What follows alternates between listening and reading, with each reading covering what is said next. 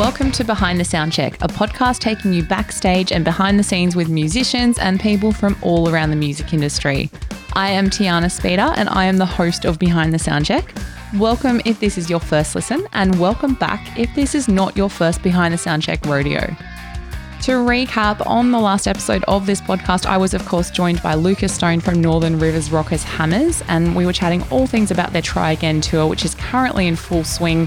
They're touring their recent EP Kicking Goals, which they unfortunately obviously couldn't tour during the pandemic years, but they recently just had a really awesome weekend of shows in Melbourne. They have 2 shows left of the tour in Brisbane and Sydney coming up. So you can catch them in Brisbane at Rock Beats Depression on Saturday the 5th of November. That will also be raising funds for the Black Dog Institute.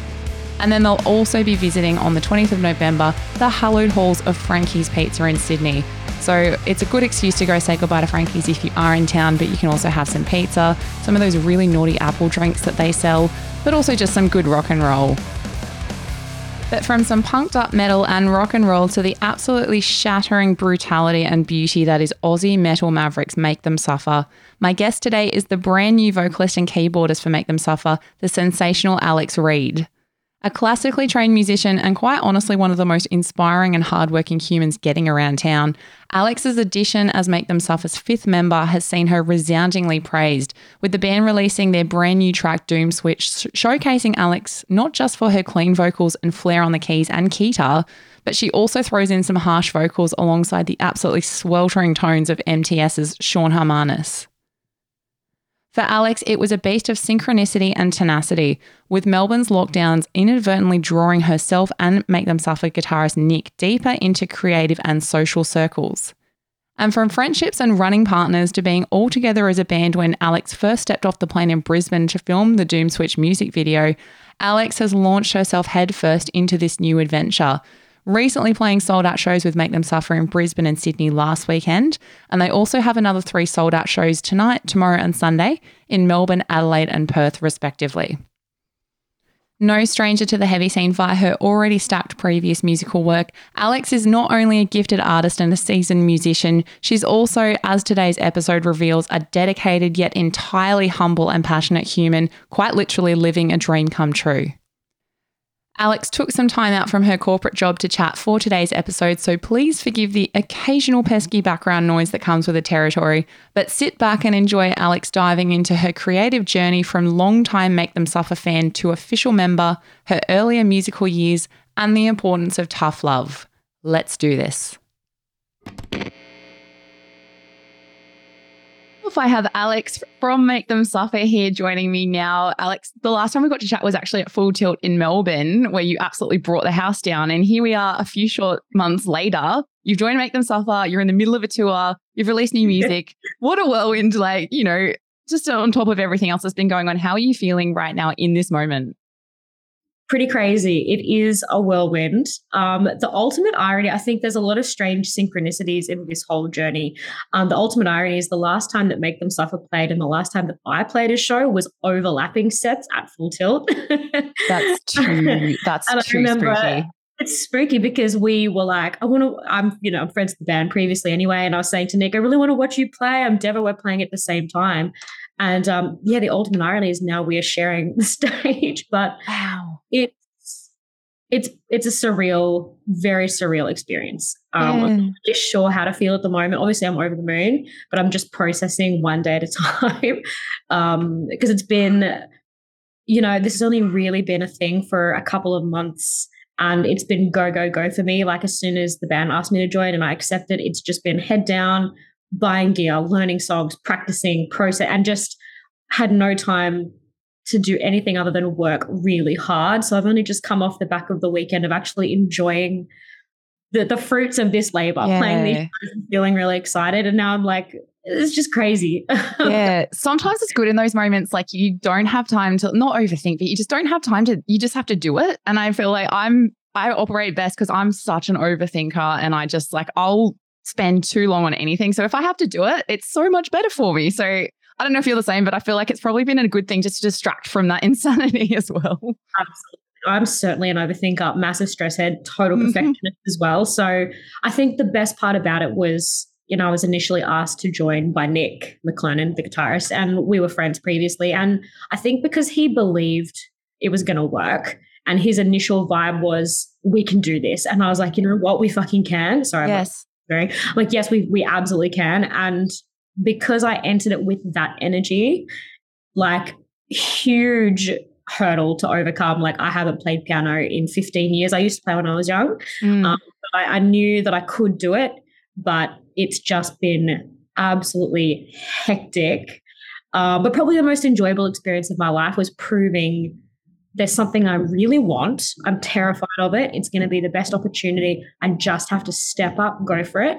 And if you fall on your face, you do. But it just obviously worked out really well so far. Yeah. And sometimes too, just like getting outside of your comfort zone is the best possible thing, as much as like it doesn't always feel like it. Like it's, as you said too, I feel like there's been multiple things that have hinted that this is obviously where you've meant to be. So like, you know, obviously a lot of planning, a lot of hard work has gone into this, but yeah, it's nice when it does feel like that organic flow of it and you fit so seamlessly. Like, and tell me the origin story. Obviously you were friends, but I read in some material that you first like were all together as a band in person when you stepped foot in Brisbane to film the clip for Doom Switch. Is this correct?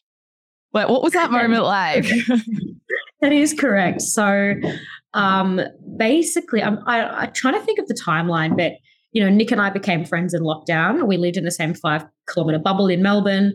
And I just, for some reason, I'm like, I think we'd bumped into each other at shows before. And I thought, hey, we both live alone. We're both in this bubble. I'm going to reach out to this guy and we're going to go for a run and just, you know, hang out. And we just had this really good time, like running, talking about music. And we shared this attitude of like, fuck yeah. Like for some reason, we shared this energy of like very motivated, very driven people. And I never thought anything would come of that, but we went for a few runs, we hung out, and our friendship groups integrated a little more. And then lockdown ended and we both sort of went our separate ways. But then we kept bumping into each other in the past couple of months at friends' birthdays, at shows and things like that, and having very interesting conversations. We were in a similar headspace of, you know, I was obviously, my band was on a much smaller scale, my previous band, but that sentiment of, am I going to lose something that I want more than anything? Lockdown was tough. A lot of bands are breaking up and we've got a lot of complications for MTS as well. And we kept sharing this sentiment and then parting ways going, well, I hope it works out for you. And I'd say, yeah, I hope it works out for you too. And then one day we bumped into each other in the middle of the road on Chapel Street on a really random day when I had a day off work, which never happens. And we had a conversation again about it. And I said, maybe one day we'll be side by side on stage. I hope it all works out. Oh my God.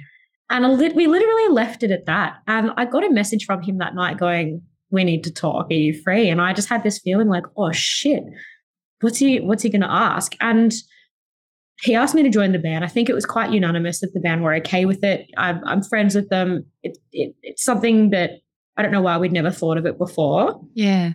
And then a couple of months go by of work. I record a song. I didn't tell a single soul that this was happening. I think I told one friend. I just wanted to work hard and I was hoping that it would work out just in case anything didn't work out. And then, yeah, a couple of months go by. Next minute, song's done. Everyone seems pretty happy. The vibe is working out. And I get on a plane with Nick. We go to Brisbane and I meet the guys officially for the first time. And it was just fantastic. Like a very surreal experience to feel like I'd been there for so long. They're so amazing and lovely. We just had the best time. And then I didn't see them again until last week. We stepped on the plane again in Brisbane for a couple of days of rehearsal before tour. And it was just like, what is this? But again, it just felt so good, like a good friendship there, a good vibe. It did feel natural. And then the shows went really well. And so, yeah, I am pinching myself. Terrifyingly new. Didn't think it was going to work, but so far it feels so good and it is working. Yeah, the reaction has been like people collectively, I think, exploded just at the initial announcement and then being able to hear it. And now people are being able to see it live on stage. I know you've just played Brisbane and Sydney sold out. Another 3 sold out shows this week. No big deal. Like, what has it been like, not just performing again, but like performing with this band? Like, what was that moment like walking out on stage with Make Them Stuff? Like, capture that moment for me.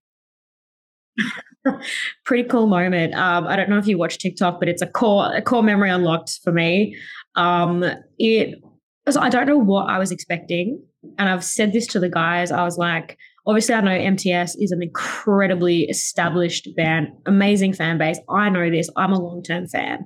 So going on the stage, I sort of expected it would feel how I've always felt playing shows. Like, I hope the crowd, enjoys it. I hope it goes well. Within a split second of going on that stage, this is the first show in Brisbane, the crowd just went ballistic. Like, the second song into the set was the first one with a clean chorus, and my first time singing. So I'm playing piano on each song and I start to sing the chorus, and the crowd is screaming the words. I can't even hear myself. And I just remember looking up, looking around at everyone. I looked at Sean, I'm looking at the crowd, and I'm going, this big smile on my face, like, holy shit, this is really happening. And of course, this band is so good, and the fans were so happy that they were back after a bit of time off, that I don't think I'll ever get over that. That's probably the best experience I've ever had in my life. I love this. Because I'm a fan. I'm a fan of the band as well. So I'm a fan, but I'm playing it and I'm in the band, but I'm also psyched that the audience is so psyched. Like, I just have chills thinking about it again. It was the best experience of my life. And Sydney was exactly the same. Just the crowd reaction to this incredible band. It was just mind-blowing. So, oh, damn it. You gave me goosebumps, like, legitimately. It's like, you can't see them, but they're there.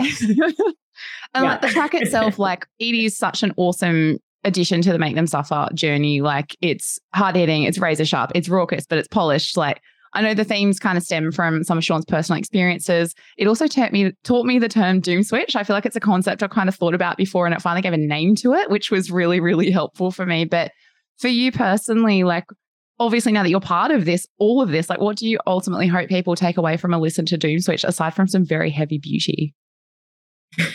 Yeah, you're right. Yeah, God, I mean, it's just like, I can't stop watching it, and I'm watching all the reaction videos too on YouTube, which is my favorite thing to do at the moment. I feel like I'm sort of on the outside of the song because I don't know how to explain it.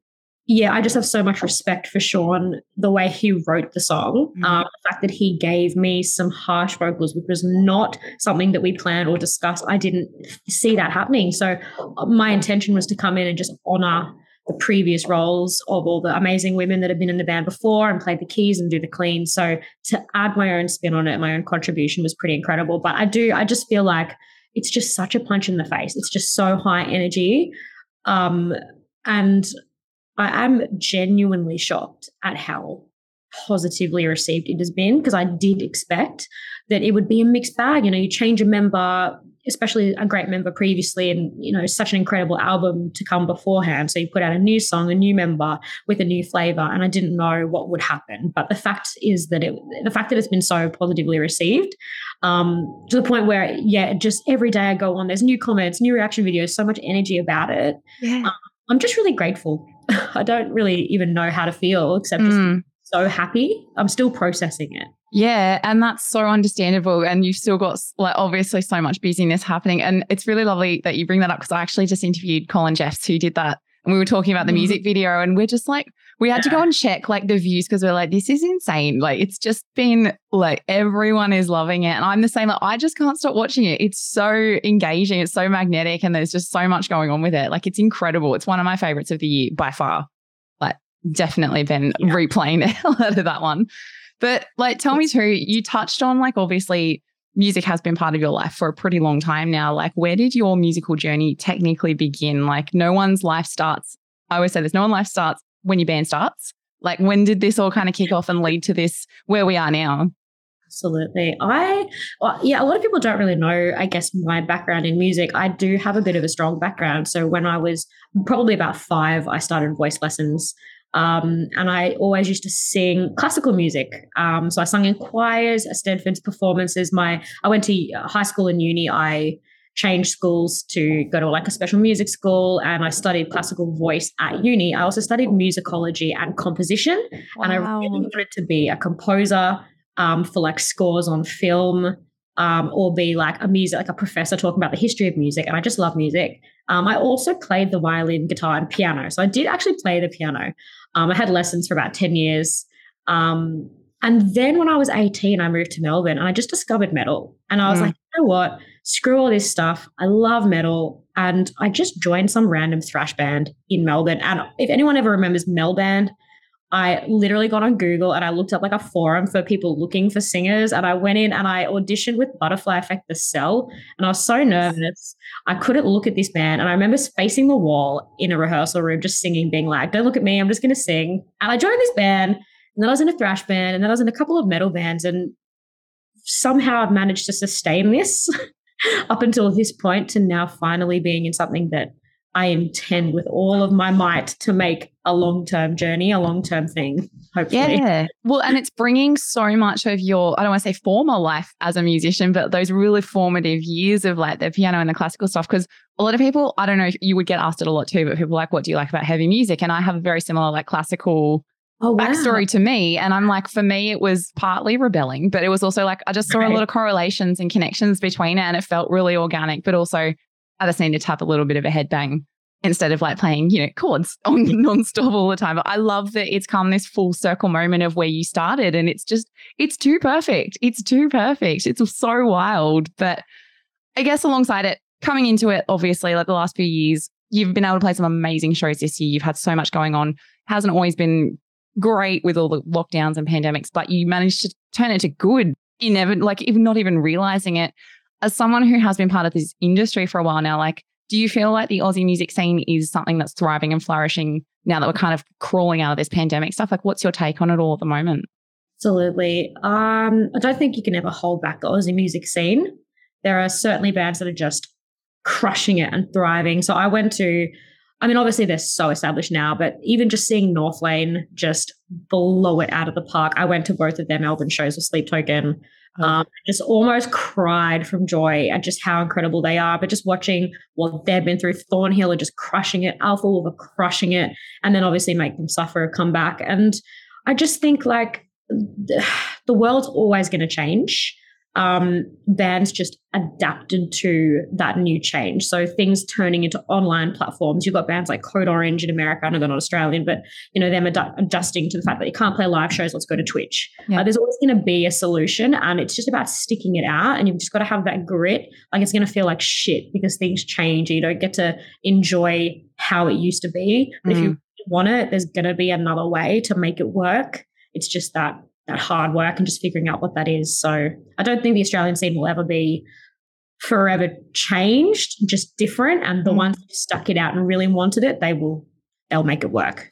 I think that's the perfect way to put it, because like the pandemic isn't the first time the industry's been tested, and it's so true. And like it does turn us all into problem solvers, whether we like it or not, because you either solve the problem or you don't. So it's like, yeah. And if it's something that you love doing, you got no choice. You just have to keep doing it. Yeah. And thank goodness you did.